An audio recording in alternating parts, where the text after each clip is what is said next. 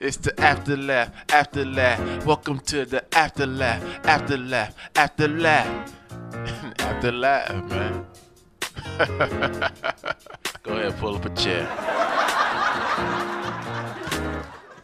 So anyway, I am here with my friend Courtney Scheurman. Hi. Round of applause, team. Yeah. And this is like that was a very sad slow clap.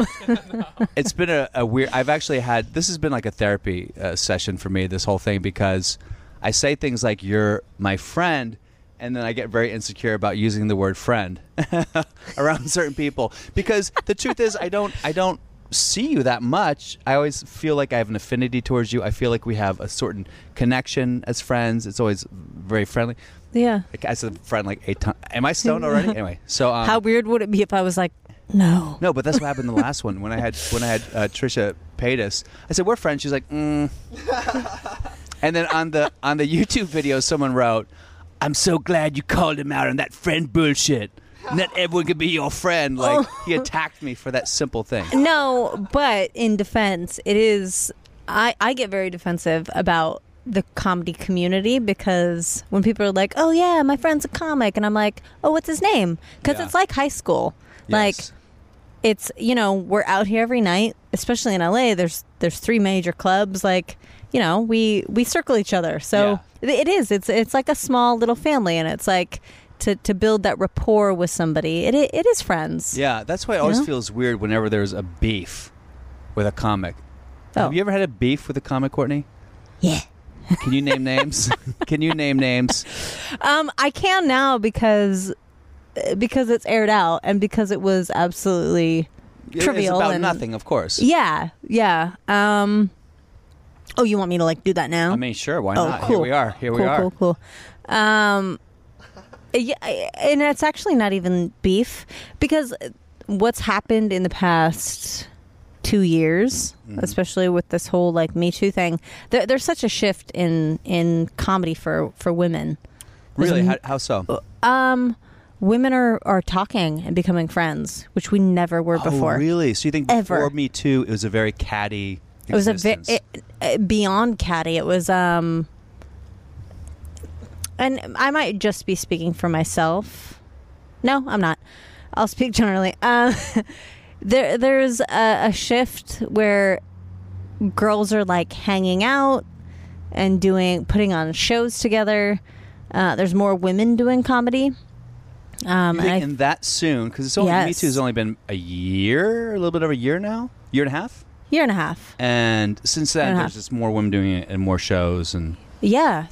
Is there a part of you that's kind of like, listen, bitch, don't make yourself a comic all of a sudden because of this? No, I don't mean that. I mean that actually even for the major women, the major females in comedy, I feel that they're reaching out to more women. Interesting. And they're being more pro women, putting more women on their shows or bringing them on the road with them. Yeah. I mean, when I started, and this is kind of the beef thing, is that I had this, and a lot has to do with my background of how I was raised. Well, let's get into that. Let's Tarantino this and go back to how were you raised? Didn't you grow up in a yurt or something, or is that just a weird? In a what? Weren't you in a commune? No. Why do I always get my background information wrong on my guests? Okay. No, I grew up in LA. I'm from Woodland Hills. My family's still.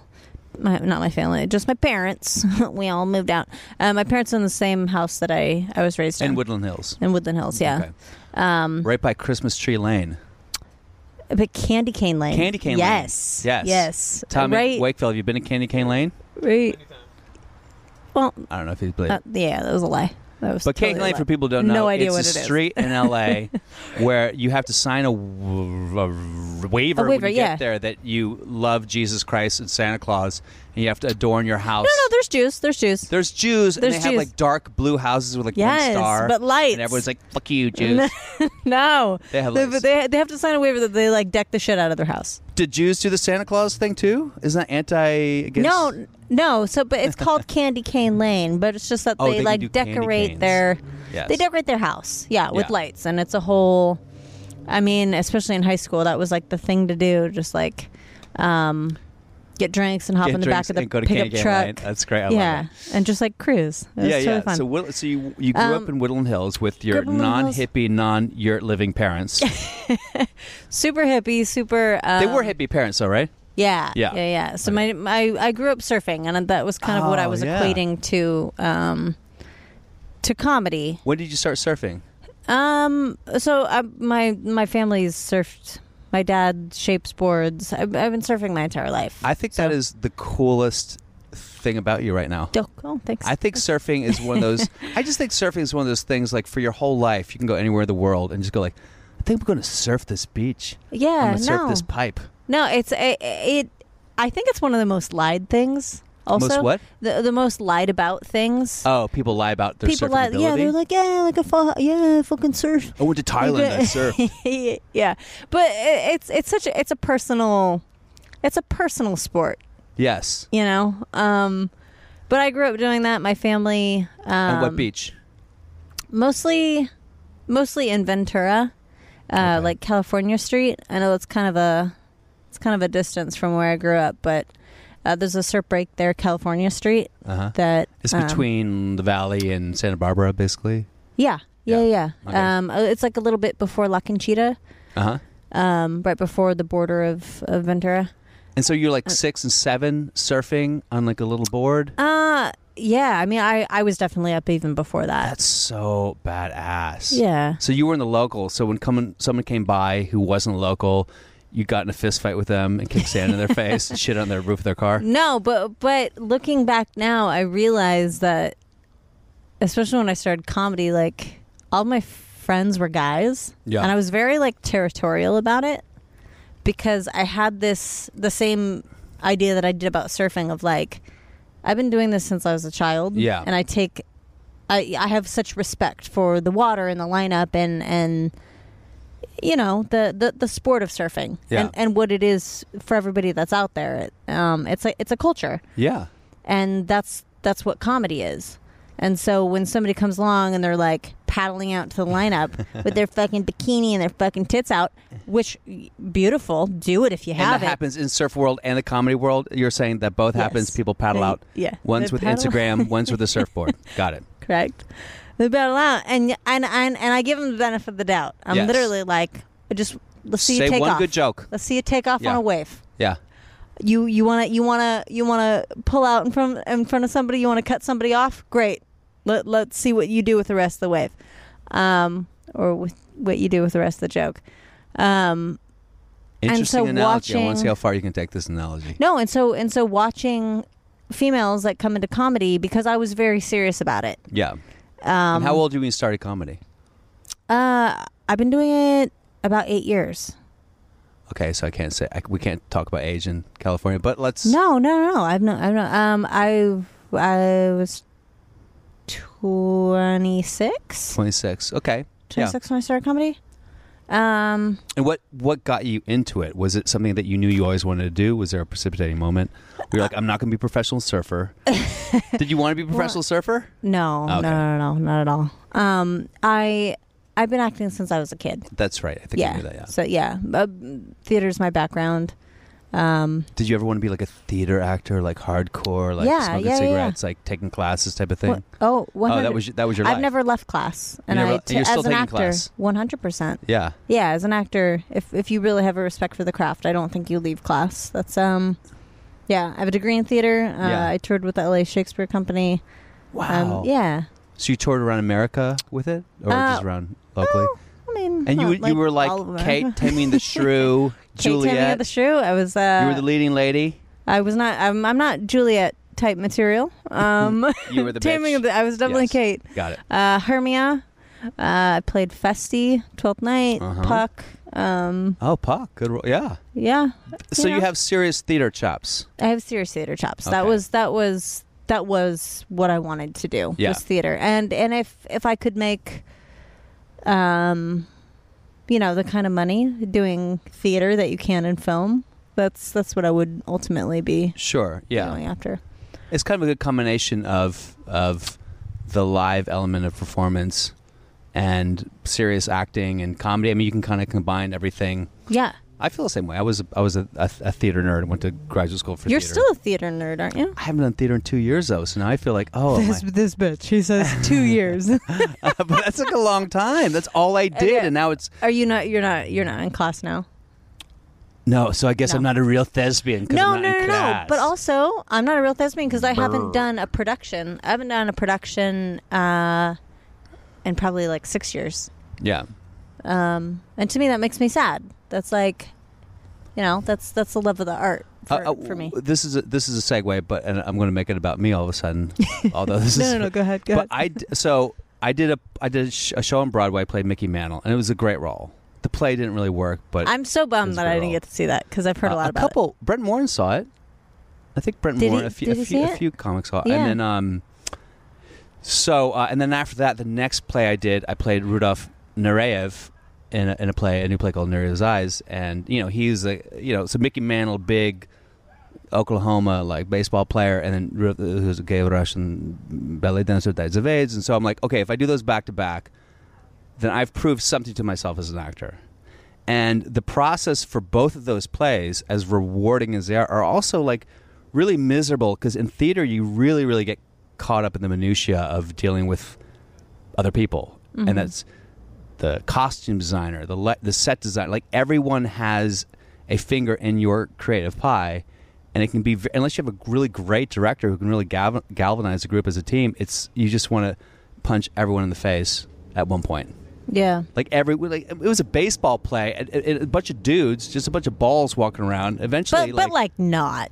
You know what I mean? but I mean, yeah, there's but still no, like half the cast has to be like have like a dance background, and they're especially on Broadway. They're yeah. But I mean, they basically called, they're like, actually the only- playing like they're men. They called like the only like dudes. So some of these guys were like they played football in college or played baseball. They were like Okay. about as manly as you're going to get. Yeah, on Broadway. On Broadway. Right. So there was a little bit of, and I just remember, and then the play didn't work, and then Nureyev's Eyes. It didn't work? What do you mean? It just didn't. And we could go on about that, but the play just didn't. I Didn't thought there were click. problems with the play. First of all, Mickey Mantle was, I don't know if you know anything about Mickey Mantle, but he was a piece of shit. I mean, he was a drunk womanizer. He had every absolutely. STD, and I thought that's interesting that he was that guy. And it's also hilarious that we like idolize him. Like Exactly, and I think that's cool. an You did interesting one thing paradox. well, but like look yeah, at you hit a ball, and you literally Right. you would talk about, hey, I would go by the. But my that's what the fans, play and I should would have been I would about. fart in their faces. He'd like little boys would be like, and he'd turn around and fart in their face, and he thought it was hilarious. I didn't. But know anyway, that. so the point is, I did that, and then but the last play I auditioned for was a play about the Little Rock Nine, and it was very much about the Black Lives Matter and everything, and all the So it was a black director, black producers, and I was going to be the white guy playing every white racist in Alabama at the time. Arkansas, Wait, you were the sorry, only, Little you were the Rock, only white yikes. person in the play. There would be two people. It was a 9-person, about 2 white people. And you play interchangeable. And I had like 3 auditions. I spent hours and hours working on it. And then I try to do an impersonation of Orville Faubus, the governor from Arkansas. And I didn't get it ultimately. And I was so bummed for a long time. And then a month later, I'm like, let me see what the reviews are. Like 2 months later, let me see what the reviews of this play are. And I had to basically deep web search to get a Right. review Right. because no one gives a fuck about theater. And I found the Yeah. review. They're like, it's pretentious. It's too long. I'm sorry. It's Sorry, boring. Pause. That just hurt my heart. But continue. Yeah. So I'm like, oh, wow, this thing that I didn't book that broke my heart and made me Yeah. feel really bad about myself as a person, as an actor, came and went with no fanfare or recognition or anything. Okay, anyway, so this play I did, it was a mess, and I was like, wow, that's what theater has become, unless you luck out and you do Hamilton or something. Anyway, so that's been my experience. I think I'm retired from theater is my point. Do you feel like you ever want to go back and do theater again if the opportunity presents itself? 100%. And you sing too, right? I sing, yeah. So- So my background is musical theater. So I feel like Broadway, it's not like it's open to anyone, but I feel like it would be open to you. Have you thought about doing Broadway? Have you auditioned? Yeah. Definitely definitely what I want to go back to, is musical theater and going back to stage. But I feel like I have so much. It's such a pull because I feel like I'm from here. I have so much that I want to do here. Yeah. And then eventually be bi-coastal. So now let's talk about TV and film and stuff, because you I know you have projects that you work. What is your experience with that? What have you been doing in terms of TV and film or video or? Well, I have a project right now that I'm working on. That's about my stand-up that I guess all of us comics are doing. Taking my stand-up and writing it into a TV show. Okay. I'm allowed to ask exactly what part of your stand-up? Well, yeah, so it's centered around my family. That's, it's a project called Moving Court, and it's my sister was adopted. My family dynamic is really funny and kind of explains a lot of why I am who I am. Yeah. Now, what is the story? Because we did talk about that briefly up at Big Sur. No, just to give people background. I hung out with Courtney up in, and by hung out, we should be very clear, platonically, because people are like, we hey, had what does shows. that mean? We were up there for shows. We did shows, Yeah. and we had 2 great shows, 2 wonderful shows. did we do 2 shows? Yeah, Oh, I don't know why that. yeah, with Mark Sarasella. I thought it was 1 show. Oh, it was 2 nights. Oh my god. Anyway. We should name the person because I was going to talk about what happened when we were up there. One of the comics that we were working with, and his name may or may not have been mentioned, was nervous. I think felt really bad about ticket sales, so he got drunk, and then he might have combined the drunkenness with some other chemical. But the end result of said interaction of chemicals was he was on a loop. He got himself on a loop on stage. And if by a loop, there's a very famous video out with Pablo Francisco where he was on stage. Have you seen this video? Yeah. Well, I mean, after you explained it to me, because I did not know that was mentally that was possible. A thing. And I've seen it before, but not on. So that was the second time I've seen it on stage, where this comic, great guy, but he was on a loop and he started doing crowd work that led to a bit, and then when that was over, he went back, did the same crowd work, which led to the same bit, back to back. And he had no idea he did. Sometimes you'll repeat a joke if it's been a long time we looked at the back and were like, get the fuck off the stage. And it was horrendous. I mean, luckily it was sold out that night. Yeah. So many agents and managers. Anyway, so that's where, and Big Sur, if you don't know anything about that, is a 13-mile stretch of highway. What is Big Sur? And it's Sequoia National. Yeah, Sequoia? It's Redwoods. Redwoods. Yeah, you're driving through. It's one of the most beautiful drives in the world. On apparently. the 101 coast. Yeah. On the 101 coast. Yeah, it's. I mean, it was actually shut down. It had just opened. It just opened. The day before. Yeah. We went up there. And it was really beautiful, and we went up there, and this really beautiful country, and then sort of desecrated it with our comedy that night. And it was my birthday. And it was your birthday. Right, it was my birthday. Yeah, it was kind of a mess, but it was fun. So anyway, go back. So you were telling me about the story of your sister. Oh, my sister. Yeah. So I mean, everybody has their shit with their family. Mine's just kind of funny and lends to comedy well, and it kind of lends to why. What is the background? I forgot what it was. My sister was adopted at a young age, and she's 11 months older than me. Mm-hmm. So we shared a room. We were kind of raised like twins. We had the same friends, and she looks just like me. Oh, really? Yeah. Well, as kids, she looked just like me. It was like she had blue eyes, and I have green-brown eyes. I have hazel eyes. Yeah. But she'd always be like, they're blue-brown. But like long brown hair, freckles. And we shared a room, shared friends, and she just kind of became better than me, you know? Yeah. It was like my parents replaced me. So, you felt your parents loved her more than they loved you? Oh, yeah. Is that in your head, or is that something that has been vetted since then? Well, no, I think my role became just trying to make everybody laugh. Yeah. Because there was nothing else to be filled.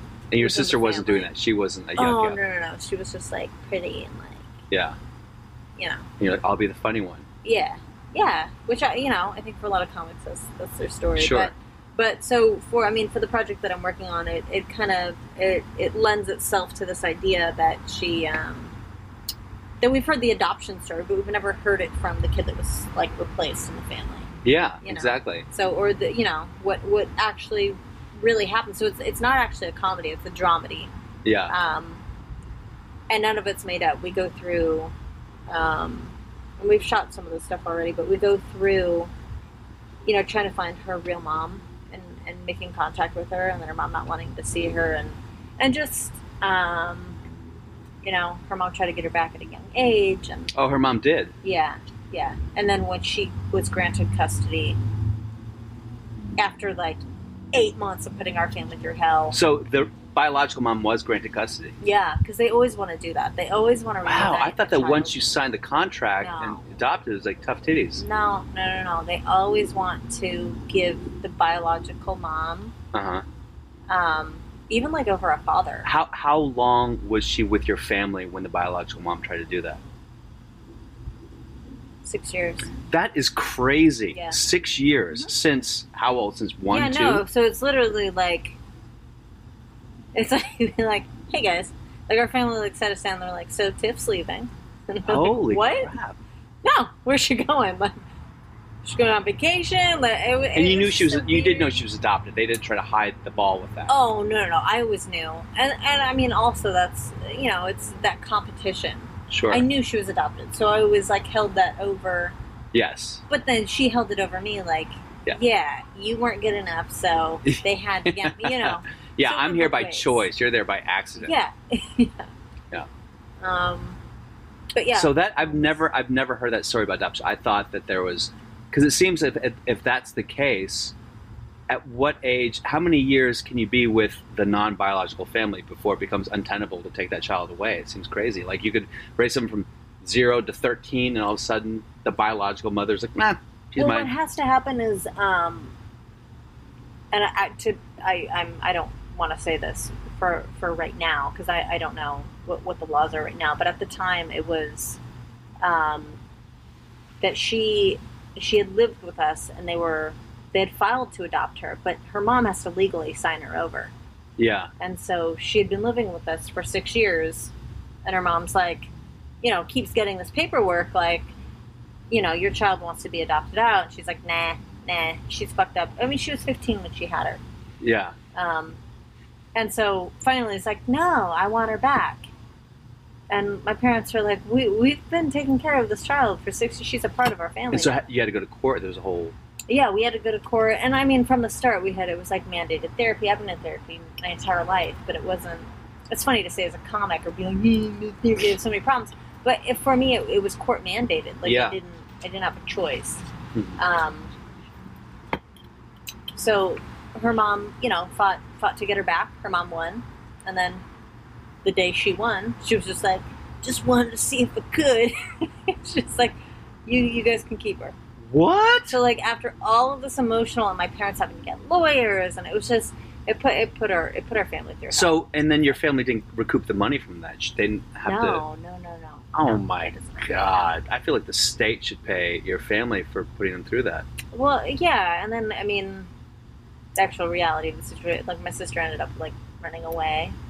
So my parents are literally Shortly like, after that? that was a good investment. Yeah, the whole thing's fucked up. So- Families are fucked up. Yes. So, and I love it. So, she ran away. How soon after this failed adoption attempt did she run away? Why do you think the biological mother did that? 5 years. Like, in all seriousness, why do you think she went through that? Because it must have been hard for her, too. Yeah, I think... Well, no, it wasn't hard for her, because she actually didn't have to have a lawyer. She's literally just, like, showed up in court and was like, no, I want my child back.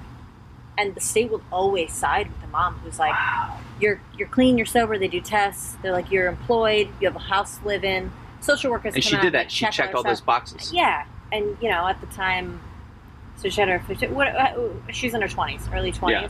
And they're like, cool, yeah, we'll grant you custody. And she was She's like, wait, full custody? we have to get her every day. Yeah.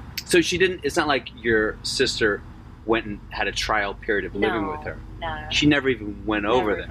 Yeah. It was just the emotional struggle of us, of my parents literally sitting my brother and I down and Tiffany and being like, so you're leaving, it's traumatic. Like I remember that. It was, we went to Chuck E. Cheese after. It was, yeah. After all traumatic things, you go to Chuck E. Cheese. And still do. Yeah. I have the feeling. Have you tried to reverse engineer this and think about? She probably changed her mind because of something fucked up. Like she probably changed her mind maybe because she did do drugs or she did have problems and that she was hiding from the court and maybe she realized. Oh, she was a fuck up to begin with. Yeah. No. There was nothing. Because, that's always what the case is. It's like at the time when you get interviewed, do you have a job? Are you clean? She could have lost her job the next day. Of course. Anything. Yeah. It's easy to say you're clean, or she could have just said, yeah, I'm not going to do drugs for the next 2 months because I'm trying to get my child back. Yeah. Of course. Yeah. So, yeah. And then, so the adoption, the re-adoption, unadoption failed, and then she ran away. How soon after that? Like a couple of years, like right away? 5 years later. 5 years later. Yeah. She ran. And what was that? Was that like a real runaway, or just went down the street with a suitcase, like I'm leaving, and you came back an hour? No. It was like a good 5-year runaway. Whoa! This is a legitimate milk like carton runaway. So this isn't like a part of the project. This is not part of the project because you have to make it a little bit cuter. The reality is the statistics on children that run away from being adopted. It's really high. It's not. Oh, really? Yeah. Do you know a number? No. I don't know a number, and I don't. But it's just way outside the standard deviation of like. Yeah, it's surprising. It's actually, my parents were told they're like, this child's going to have issues, and this is not going to go well, and it didn't. But congratulations. But yeah, you won. But their main thing was just like they loved her, we loved her, and she was a part of our family at that point. But the first few years of life are so important. Yeah. And you think like, oh, there's a baby, they don't know what's going on. Yeah, like they need to be held and touched. Yeah. And skin to skin. There's safety. a whole thing about when a child is born, both the mother and the father, they encourage to hold the baby against your skin so they can absorb your pheromones and all that other shit. 100%. And it's sad to see that played out. But the silver lining in the story is that we were disconnected for many years. More than 5 years? About 5 years. About 5 years. About 5 years. So she ran away at 15. No, at 13? She was almost 15, yeah. Okay, and then she's 20, and you reconnected how?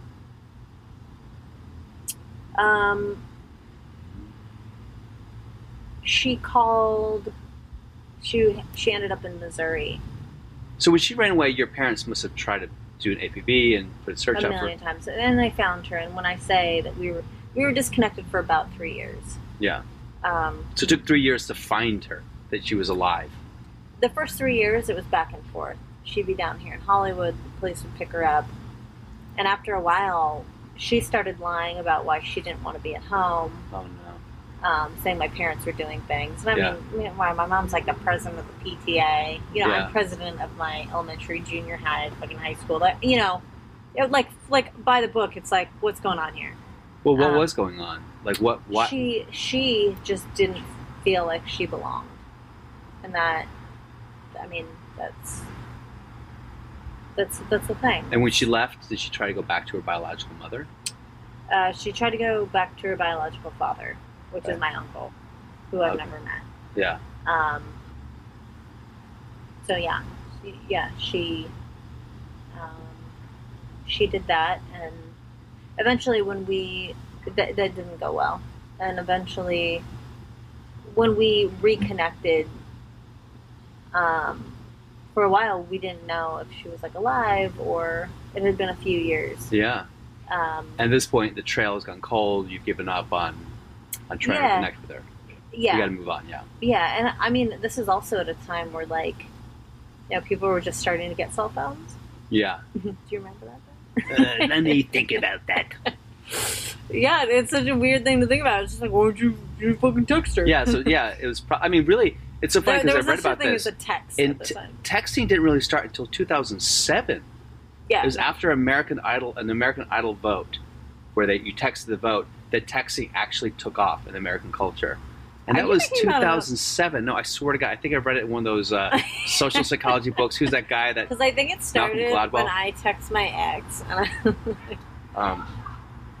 but I think it became like mainstream around 2007. Those are my neighbors fighting with each other, by the way. I love it. It's like Rear Window back here. It's a comforting sound to me. By the way, this is the coldest night that we've ever done this podcast. Courtney is such a trooper for being out here. No, I'm super cozy. Okay, so yeah, because this is fascinating to me. So she ran away. You didn't know. You thought she might be dead, and then how did the first connection happen? She called you. She had been arrested for something. Oh, drugs? No, actually just partying, underage drinking. Okay. She was in Missouri, and she'd been picked up by the police, and so they traced her record and brought it back to my parents, and they were like, we haven't had contact with her in years. And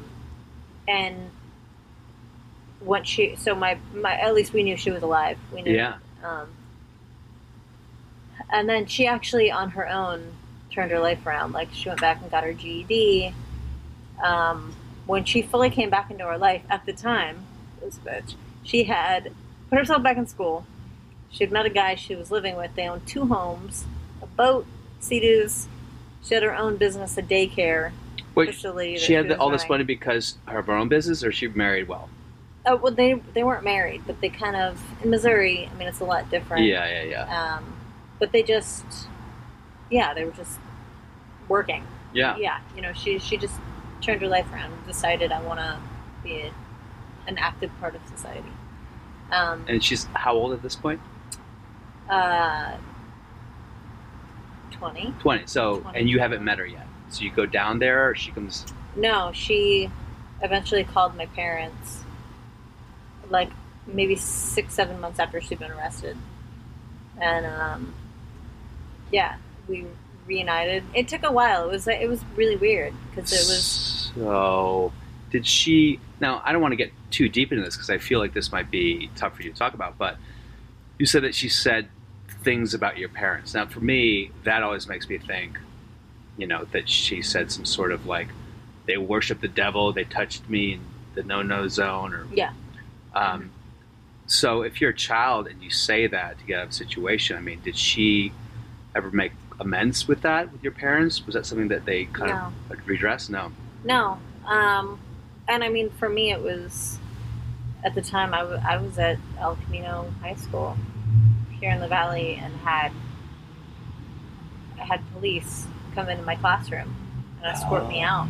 Because of Child Protective Services type of situation? Yeah. And held me, and I was like, and asked you questions. I have basketball practice. Like, what am I doing? Yeah, and they're like, have your parents ever touched you? Like, my dad hugged me. What do you mean he hugged you?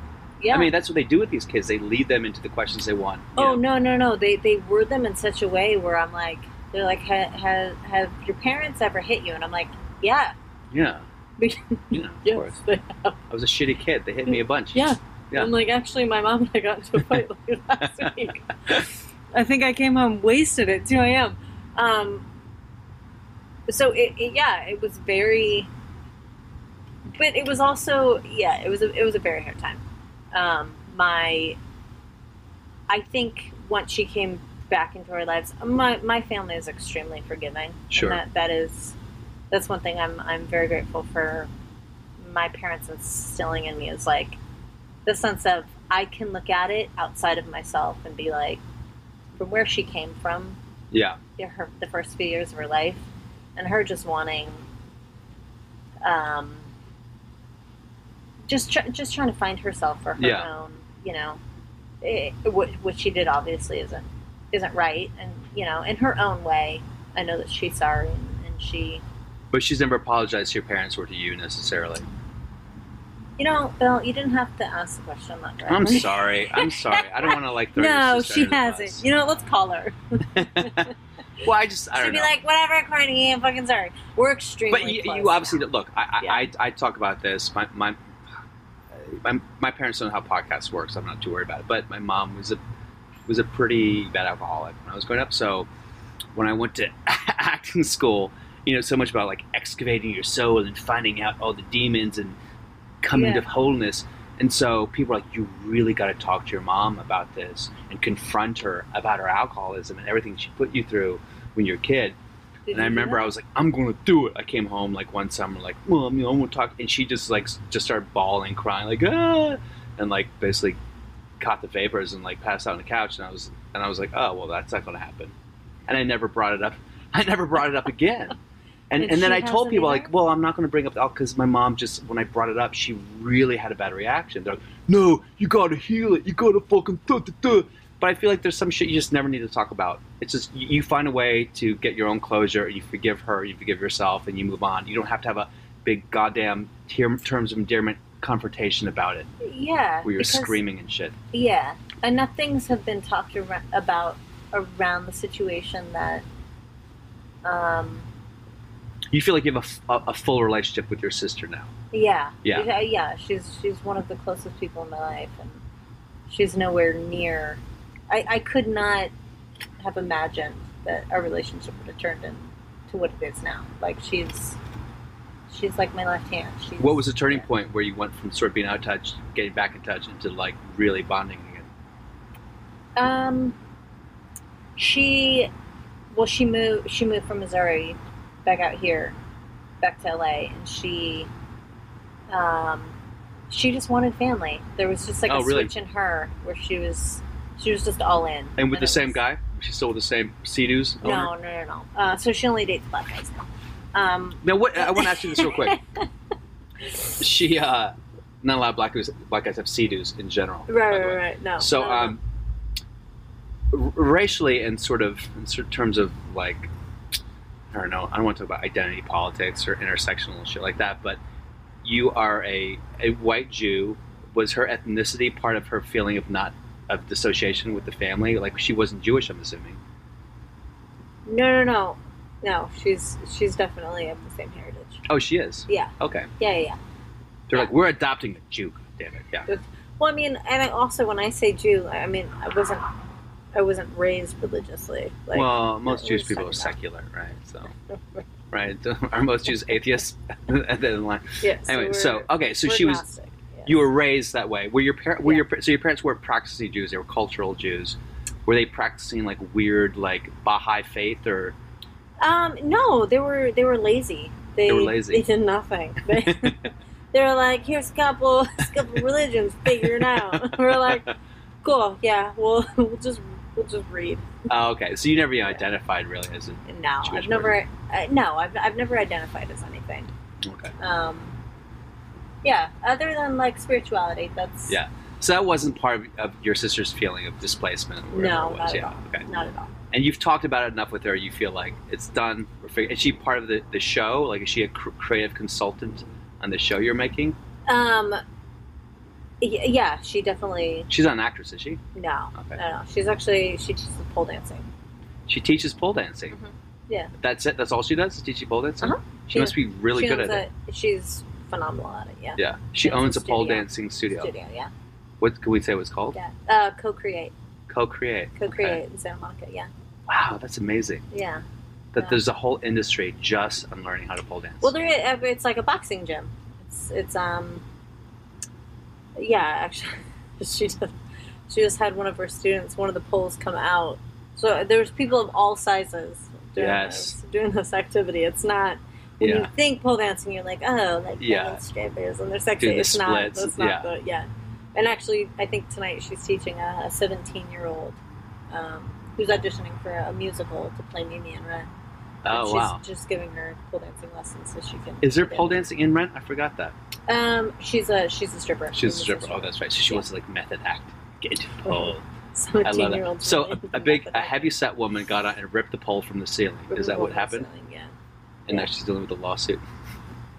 She has insurance, and I think the woman was fine. She wasn't injured. She was a little sore, but yeah. So all is well. Yeah. So I want to talk about this project. So the project, you've written it, and you're shooting scenes from it, and you want to.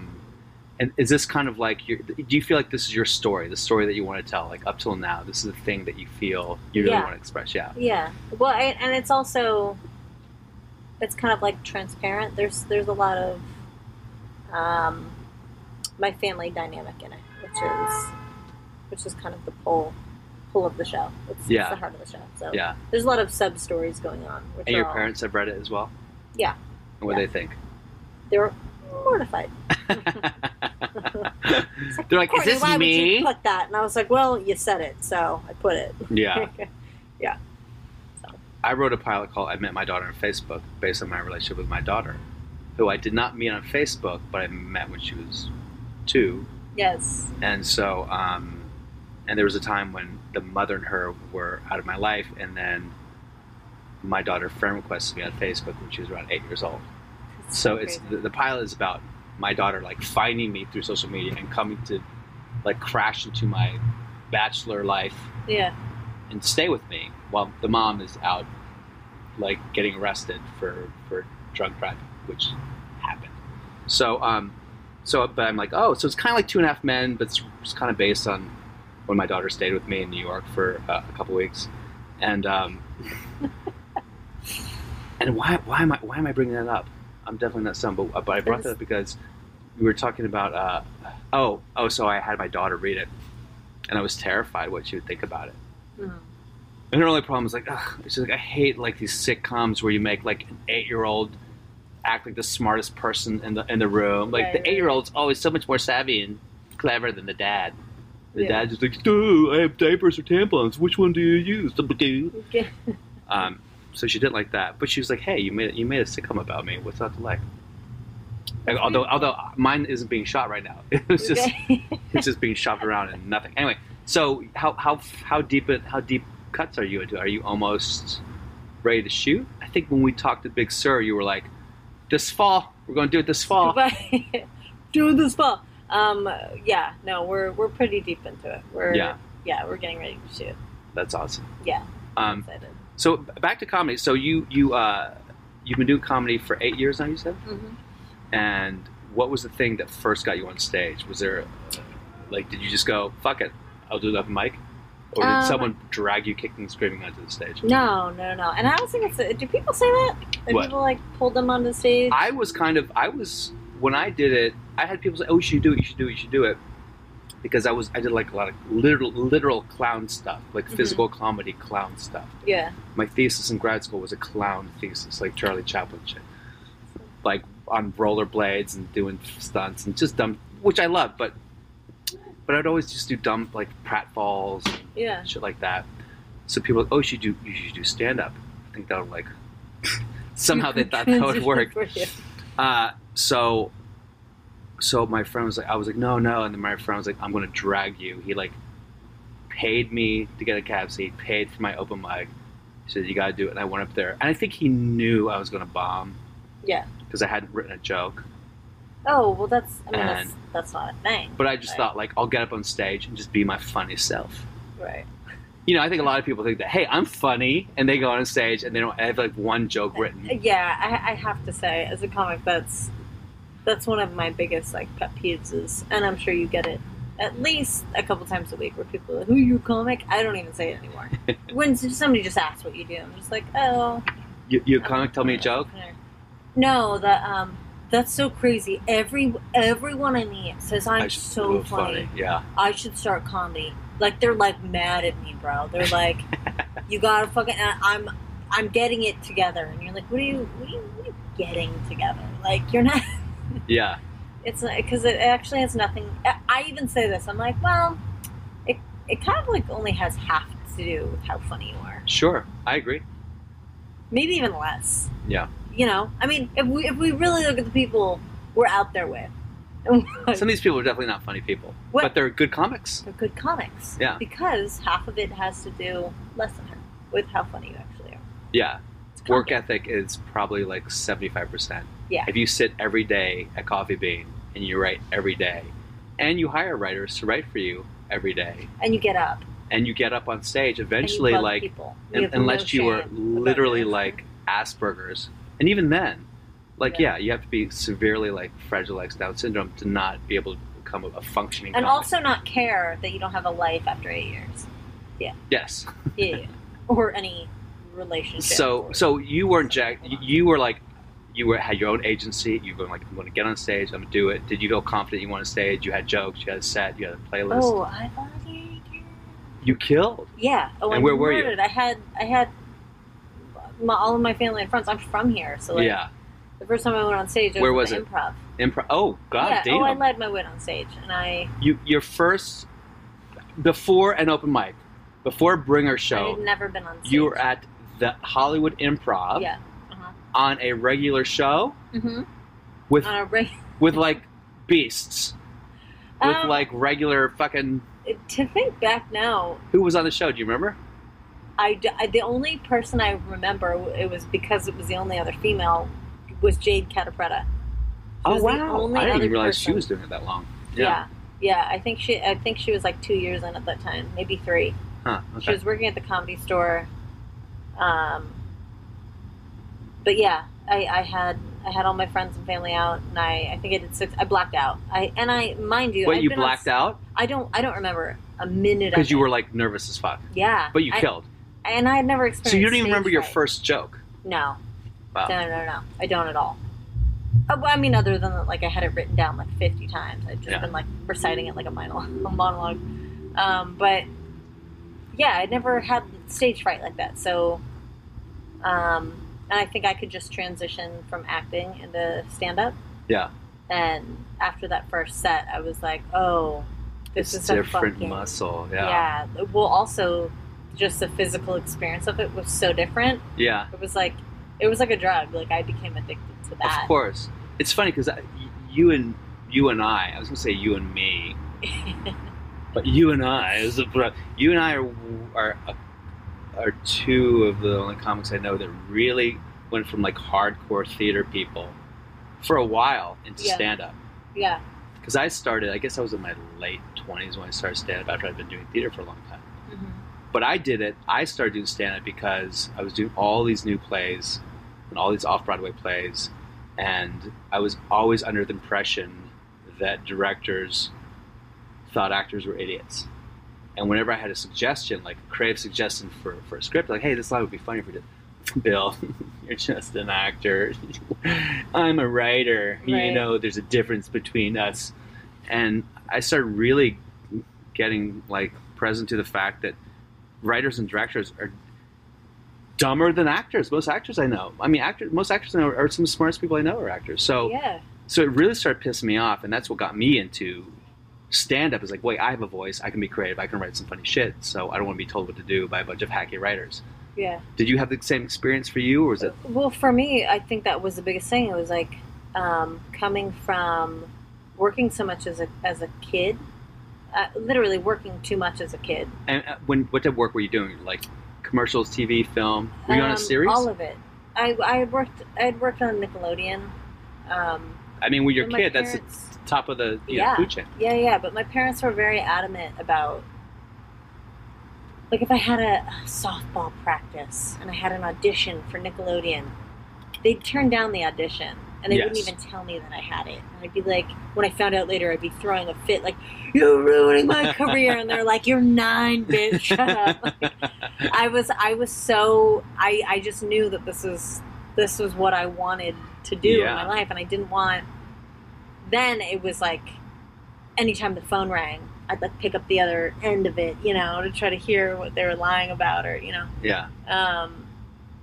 But so that transition from working so much as a kid to then after I graduated college and I came back, I thought the fucking industry was like waiting for me. Yeah, they're like, I know you guys been on pause for 4 years, but here I am. Yeah, I know, and it wasn't like that. So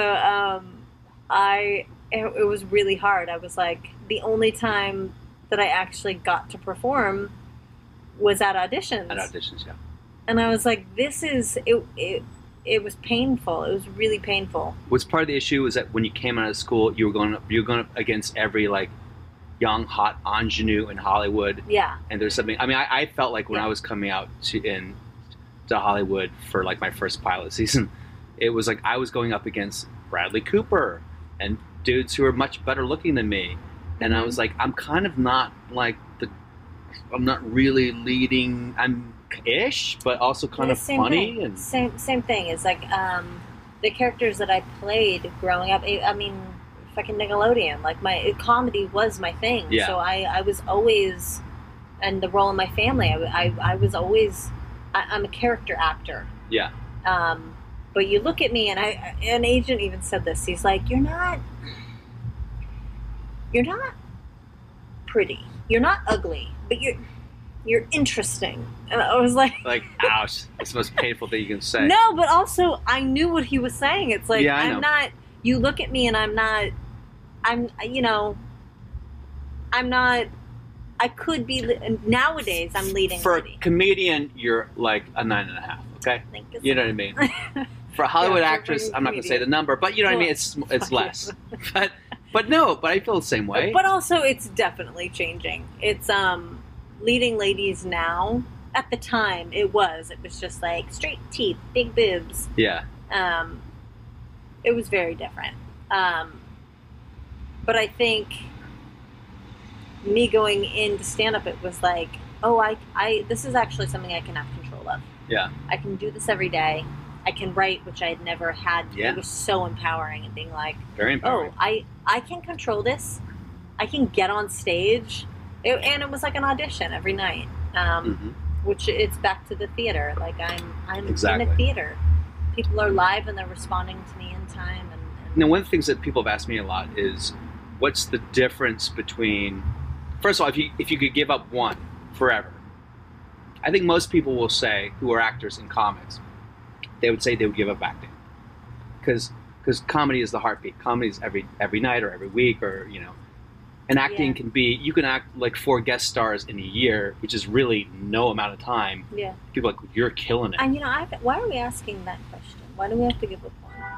Why do you have to give up one? Yeah. Well, I don't know. People always ask me that. People go, well, when people ask me what I miss, like, what do you miss about theater acting that like comedy or TV and film do not give you? And I have a very specific idea for that. But how do you feel about that? Is there something that theater acting gives you that you don't get from stand-up? There's definitely. There's because when you said that, I was like, now I'm this far in it, so my life has definitely shifted into. Even when people ask what I do, I say I'm a comic. Yeah. Which I never thought. That was never what I even wanted to do. I say that now too. Yeah. But for me, I actually feel a little bit of shame saying I'm an actor. And that is, to me, that's my craft. Like, I hold a lot of pride in saying that. Yeah. But I would rather say that I'm a comic in this town. Because it makes you more interesting. An actor in LA is like, oh, really? Yeah. It's redundant. Yeah. Well, and also because everybody says that. Everybody says they're an actor because they got a headshot. Right. And now, actually, nowadays, everybody says they're a comic if they don't know open mic. And you don't need a headshot. Yeah. But if I don't know them, I'm like, you're not really a comic. I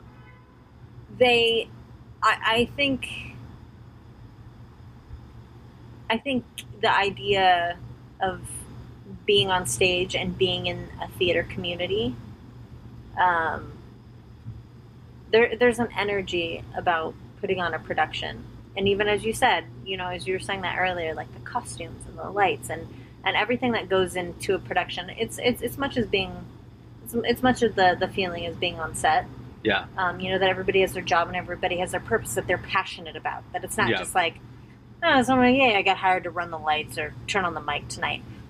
They have that's part of their craft. Yeah. They do lighting for theater. They went to school for that. There's a history in it, and there's a love for that. And there's a tradition that you feel like you're connected to. And so much of it is lost, but when you're in it and you're a part of it, it's something special. Like there's just a special feeling about it. An art that I don't think walking over to the Laugh Factory is cool and fun as that experience is, you don't feel. I don't feel as much as of an artist. Like you're part of some sort of cultural importance, I guess, as a word. Yeah. I can see that. I also find that the problem with doing theater is that everyone thinks they're doing something important, and and creating important theater is the sure way to make a pile of pretentious shit that no one cares about. Oh, there's so much about theater. 100%. Like I think something like Hamilton, for example, was about Lin-Manuel Miranda's obsession with this book and this character. And like, oh man, what a cool fucking thing. I don't think they realized that it was going to have such huge cultural significance when they made it. Oh God, they just thought it was cool and fun. Yeah.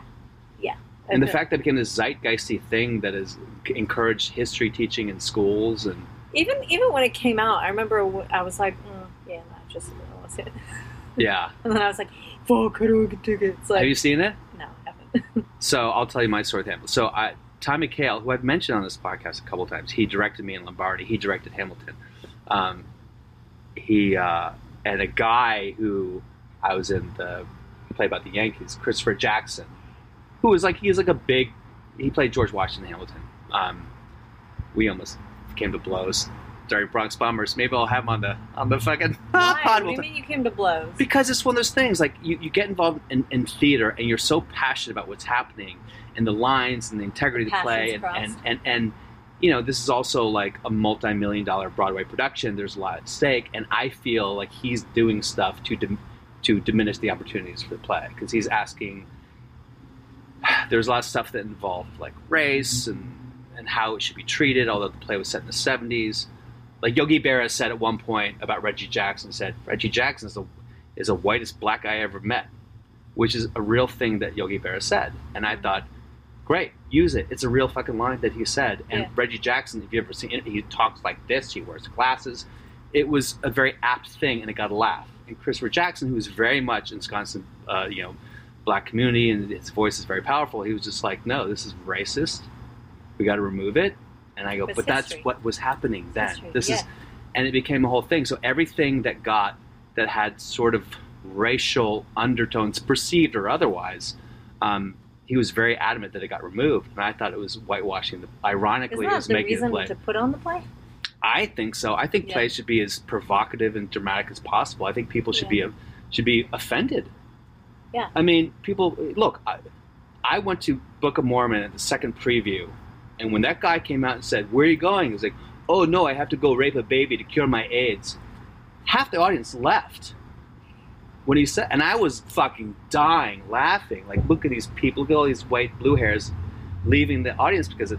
And of course, then it somehow captured the imagination of the Broadway community. They're like, oh, now it's okay that he says that, although it's one of the most repulsive things a human being can possibly say, right? Yeah. So, anyway, so I felt like the play needed to be a lot more edgy and dramatic and more racism, more sexism, more misogyny.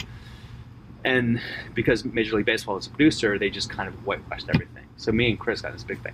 Anyway, so back to Hamilton. So I went to like the second preview of Hamilton. I remember same thing, like, okay, it's a rap musical about and literally like 5 minutes in, I went, oh, I get it. This is gonna be huge. Like you'll watch 5 minutes, you'll be like, it's almost like, duh. You know what I mean? Yeah. Because you're a musical theater person, you know that in order to get exposition out in a song, that's a 5 minute song. You need a long song to get out any exposition. I was a girl who grew up on a train, or wherever the fuck it is. I'm sure that's song. That was actually but there's a long, but it takes the first. You're telling a story with the first 400 pages of the Hamilton biography are covered in Lin-Manuel's first rap, because there's so much information that you can tell in a rap. There's so much exposition. His whole life story gets told in the first rap. So you're like, okay. Now we all are caught up and we're here. Yeah. But a musical, just get everyone up to speed on what the world is. It takes a lot more time. So I was like, oh, they found a shortcut. Is what I felt like with the rap. Yeah. Anyway, so moving on. I know I got really segued. No, I want to see it. I want to see it. I need to get tickets. All right. So what's that? So what is next for you? What is the big the big thing, the 5-year plan, maybe the 10-year plan? I know it's like you want to do this. I know it's a What, are you shitty my question. mom? I know it's well, like Well, pie I in the know sky. what How the about 20-minute plan is. I'm leaving for Big Bear. I'm going snowboarding tomorrow. Oh, you snowboard? Of course you do. You're a surfer. Yeah, I'm heading. It's 24 degrees in Big Bear tomorrow. Oh, are you going with a group of people? I'm going with one of my best friends and her husband. Yeah, we're just going for a day trip. I know you said you bond more with female comics. Vanessa Johnston told me she is also a snowboarder. Nice. So I don't know if you ever want to go with her. I tried to do it. I'm terrible at it. Oh, cool. Yeah, no, I've been snowboarding since I was a kid. I was lucky May. I'm so fucking My mom jealous. got me when I was like 6. Yeah. So this and so you're okay. I know we were talking about you're a teenage actor, and then you got into stand up at the Hollywood Improv. First, how did you get on stage there? Who got you? Who put you on stage? Richard. Well, actually, Olivia. One of my best friends, Olivia, used to work at the Improv. And we met working at a restaurant together. And so, God, I forget who the manager was at the time, but she just said Rita was there. And yeah, just Boom. asked if I asked if I And so could do you it. killed that first show, and after that, did things open up right away? Yeah, well, because there were so few female comics. Really, you think that long ago there were that many comics going on? Yeah. Wow. Yeah. Well, I mean, Jade was on the show, but I mean, for my first 2 years doing comedy, if there was another female on the It was on the very rare. lineup, it Yeah. was like, who, you know? Yeah. And I think we were all like pretty territorial about Yeah. that, of like, how are you getting spot? You And, know. and so from there, were you working at the Improv a lot, or what? How did things start progressing there? I started like a month in. Steve Trevino started taking me on the road. On the and road, giving me which is spots. great. He's a beast. He's a legend. Yeah. Yeah. But I mean, I just thought that's how it was. It was like, yeah. So you work a I'm month, in. you do 4 shows, and then you're on the road with a big Cool. headliner. And then about 6 months in, Bobby Lee started taking me out. Bobby Lee started taking you out. Um, And he saw you through the Comedy Steve Store. at Comedy Store. Yeah, and just hanging out. I was kind of in a friend group with Brent Morin and Jason Collins and Rick Glassman and like late night dinners at 101 Cafe. How long you toured with Bobby? Well, I mean, he gave me road spots for a couple years. A couple of years, yeah. Yeah. So this And is then- pretty like rarefied air you're in at this point as a female Yeah. comic. But you're not seeing that. You're just like, this is what happens Yeah, when no, you're I didn't understand a it at genius like me. You work. You all. I just. was like, I'm having a showtime special. Yeah, This is what I deserve. Yes. yeah. But actually, I did not understand comedy at all. What do you mean? I was reciting a monologue. So you were kind of like coming from the actor's point of view when you were doing Yeah. comedy. Oh yeah, I was like, oh no, this is my set. I do it. Like hit the play button, recited it, did it well, performed it well, but Everyone applauded. but and you laughed. felt like it lacked a certain amount of connection, or No, I didn't have that in my mind. I was just like, this is great, and I didn't understand that I needed to keep growing, but it was also, I think the people that I had come up with were kind of doing that as well. got So it. the people that I was looking up to as a new comic, I was like, well, we're all just doing the same set. Yeah, sure. When was the moment where you sort of like, oh, like the Matrix was revealed, and you're like, oh wait, this is actually not what comedy should be, at least for you.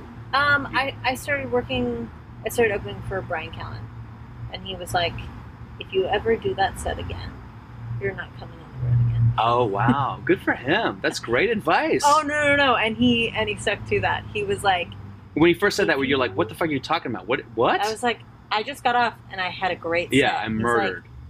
Like, that shit is horrible. Yeah, don't do that anymore. And I was like, what do you mean? I was great. I killed. Do you see all the fans I have? It was, but he's like, yeah, I watched you do that like a year ago. Like, Yeah. what are you doing? Yeah. And it didn't connect that this was my opportunity to like say something that I wanted to say Yeah. and not just repeat. I was just like, because in theater you're just repeating other people's lines, and you're like, exactly. and they work well, and They work everyone well. applauded and Nailed it. laughed, and Do it until you die. great, yeah, Yeah. And I actually come from a monologue background, Oh, I okay. competed in high monologue school, competitions, monologue dramatic, competitions. And I actually like held a record in high school. I beat out Tiffany Haddish. It's not a big deal, but Yes, it is. You beat out Tiffany Haddish in a monologue competition. yeah. Can we get Tiffany here right now, please? Please. This is like my podcast here. She's across the street.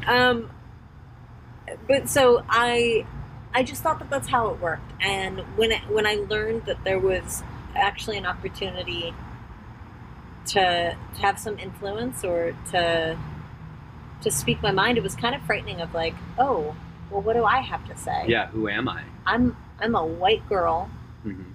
from the Valley who, was extremely well educated and brought up by a loving family. Like, but as a comic, there's nothing funny in that, and that like digging deeper and being like, oh no, I'm super fucked up. Like, I make horrible decisions and actually really scrutinizing yourself and being like, well, what is relatable about it, rather than just acting like I'm fine. I'm not fine. Yeah. And that's what everybody's dealing with day to day. So Yeah. that's when I really started writing and kind of started changing how I saw myself as a comic. So that must have been the transition from going from here to the jokes that work into this is personal Heart of Darkness type of shit can be a really rough transition for a lot of comics, that they can start. I mean, some comics will bomb for years as they're really excavating their soul and their personal lives. Yeah. Did it feel that abrupt for you, or was it more of a gradual process? Well, I think I especially as an actor, like I'm so emotional. Like, I have no problem. That's a real strength of mine is going there. Yeah. And then it was like, once I was like trying to write about that kind of stuff, or be actually honest, I had a really hard time with that. Sure. I'd be like, all right, what can I write about? Because it's got to be funny on top of it. Yeah. Yeah. So, and that's what you're thinking about. And I think that's for a lot of comics. They're like, how do I make this funny? How do I write a joke? And you're like, we're actually not really writing jokes. And that's a big transition in the style of comedy that's going on right now. Telling a story, and then how can you make that relatable and funny in your own perspective? Yeah. Rather than, so you're not even writing jokes. You're telling your story. Telling your story, yeah. And how do you make that funny in your own way? Yeah, no, I think that's really profound. Yeah. And so a couple of, I know you have to go and do your snowboarding. You're so white and fancy. I have a big trip. I want to talk to you about a couple of things. One is, do you feel, we talked briefly about the Me Too movement, and I know I've asked other female comics about this. What do you feel the biggest change is in terms of how you've been relating to the business and the world after Me Too? Do you feel that people treat you differently? Do you feel like you react to people differently? Do you feel like you feel more empowered to react a certain way when men behave a certain way? Or do you feel like it's not really changed in a day-to-day way? In day-to-day way, for me personally, it hasn't really changed. I think for me also, growing up the way that I did, being involved in such like male-dominated sports. Yeah, so you're used to the fact that every guy is going to want to fuck you at least, or like kind of, even if they're not like being gross about it, they put the feelers out and they're waiting for the green light type of deal. Yeah, and for me, to be honest, it was like I knew I was good, just as good as they were competing in these sports, or being in a lineup, out in the water. So when we're paddling for a wave and they let me take it, I'm literally like, like they let me have it because they think I'm a girl and they're like being courteous, but fuck you because this is my ride now, right? Yeah. So starting comedy, I didn't feel like, oh, like I'm a girl, like, well, and that was a dumb voice to do as a woman. I can't believe I just did that. I'm so sorry. Well, no, I didn't feel like I was the other. Yes. I never really felt like that. And probably a lot of it has to do with the way that I carry myself.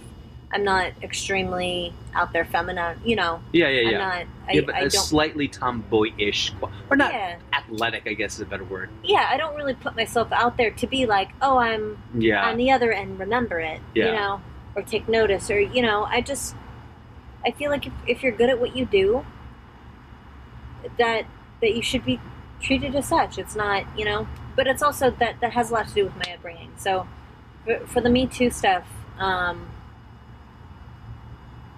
day to day, there hasn't been that big of a transition for me or something noticeable that I felt. But there is situations with men in this community that I have had that when I see them now in public, they're a little shameful. They're shameful, and it's a little different tone, and which is great. It is great. Yeah. It is great. It's just great that it's acknowledged, and for me that it's not. It's a little embarrassing for me that it wasn't. Now that they're acknowledging it, that it's not something that I acknowledged at the time. It embarrasses me. Interesting. If that makes sense. Of sure. It embarrasses me that I wasn't big enough to call it out at the time. Yeah. And now that it's being called out publicly, that they're apologizing quietly, mm-hmm. and that I wasn't big enough to Interesting. do it for myself. But grateful that it's just being acknowledged, and that there's a shift. And I think with everything that that are the changes that we as people in our country go through, I think it all takes time. I did the Women's Power Summit a couple months ago in November, where Anita Hill spoke at it. Wow. A bunch of female comics performed, and Haim went up and performed before us, which I'm obsessed with. The female sister group. Yeah.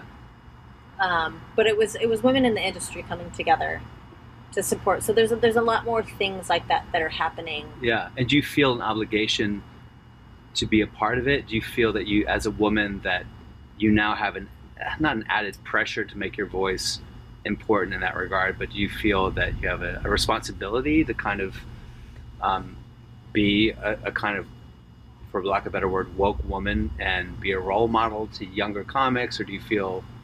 I've always felt a responsibility. So it, in a weird way, it wasn't really this. I think this is given more women opportunity. Yeah. But I started this before. I've been trying to do this. That's before, the life that you've already. Yeah, sure. Yeah, that makes sense. In a way, there's more women out there doing it. Yeah. There's more women out there doing it, which is, it's awesome. It's awesome, the support that is coming, because men have always had the support. And they've always been, when I said, I hung out with these comics, Brent Moore and Rick Glassman, and that kind of group. Yeah. I was the only girl every night. And in some way, that's how I was grew treated. up. Well, that's how I grew up, so that's what Yeah. I was comfortable with and Got used to. But now there being other women and other women reaching out and being out every night. Who would you say is? Yeah, I get that. Who would you say is a female comic that you feel is sort of? I don't want, kind of like, as Trump would say, holding the mantle for female comics in LA, in terms of someone that really is taking. Amy Schumer, Whitney Cummings. Do you feel that? Me personally, I feel like Eliza. Oh, really? Eliza. Okay. Eliza Schlesinger, for people who don't know. Yeah, she. I don't have that close of a relationship with her. She's always been cordial and nice to me, but just in terms of her attitude towards this business of just, for me, I have an appreciation for it. She's a no bullshit fucking shark, bulldozer. yeah. And she's like, I know what I want, and I'm going after it. And she's a beast when it comes to writing. She was just in San Diego at the Balboa Theater. In Balboa Theater in San Diego, and she sold the theater out, and I wasn't there, but I was there the following night. But from what I heard, and it's a complete new hour. It was just murder. Yeah. And hearing that, it's like, fuck. Yeah. That's.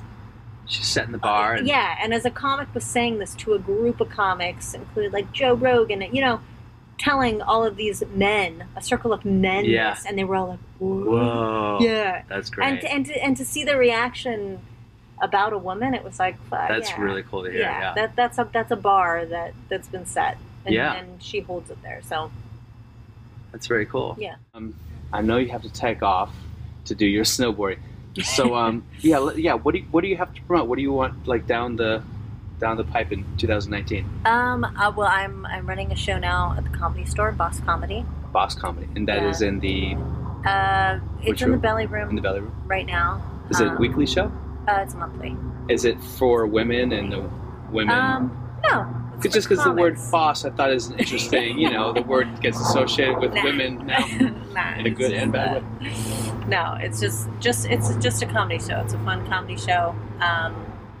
Once a month, I post it on all of my social media. This Friday, I don't know how soon this will be out.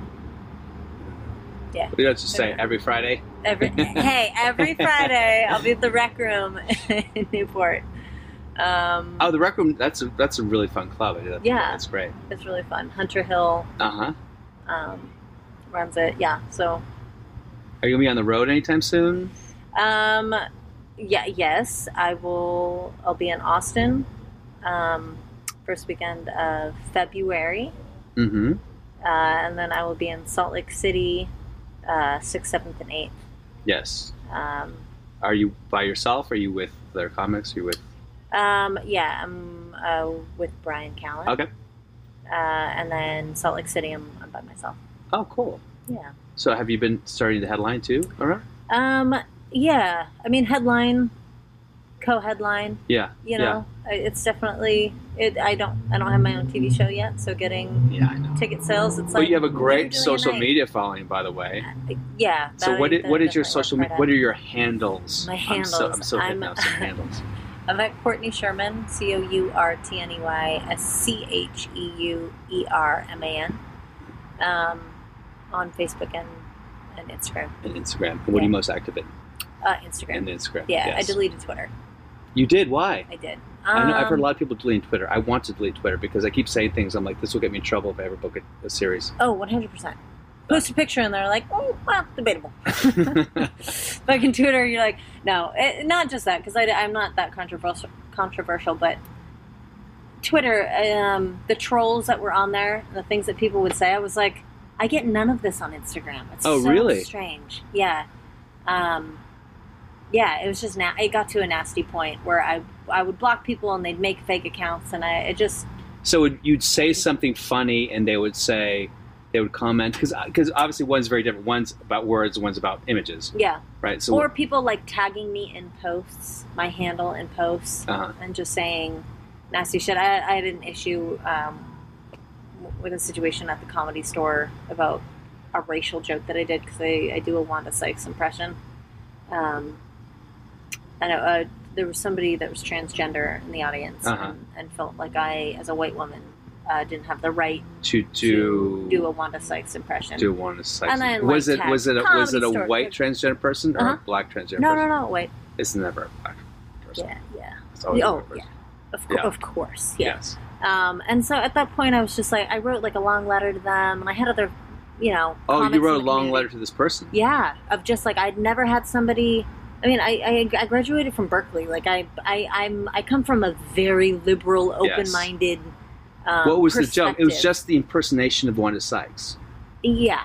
Yes. Yeah. And she felt she needed to be offended on behalf of he wanted to be offended on behalf of Wanda Sykes. Yeah. And then I had also made some comment about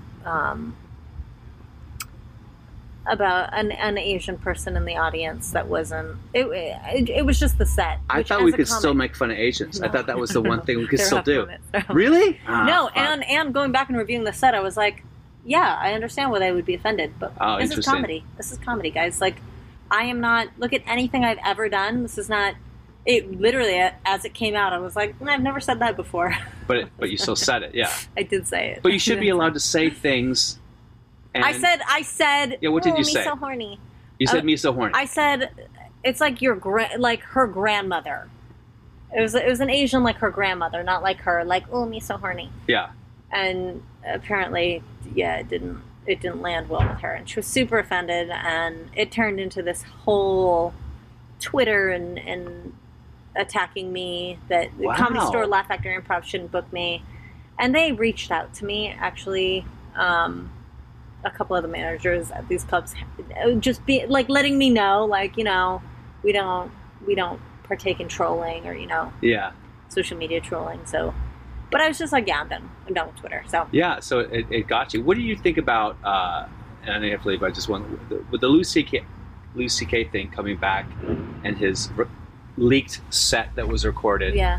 And as a comic, because there are a lot of comics and some big names. I don't want to name names, particularly because some of them make really good movies, and it'd be nice if I had a follow them. But they actually really shit on him for what he said, and so it was like lazy and weak and irresponsible and blah, blah, blah. And I just kind of felt like, well, as a comic, we have to have the opportunity to say what we want to say on stage, at least try it. Yeah, He wasn't I agree. producing his hour. Did you feel, do you feel like that's something you could have expressed an opinion about, or you wanted to, or you feel like it's sort of, no, here there be dragons type of land, you can't even talk about it? You know what, I don't, to be honest, I have my own opinions about it. I don't really go around talking about that. It's, you know, it's, as a comic, I am allowed to express an opinion. I think we're Yes. comics, and I think that's what the art is. Yeah. If anybody comes to a show, if anybody purchases a ticket to go see a comedian express their opinion for a length of time, they should know what they're buying a ticket for. Yeah.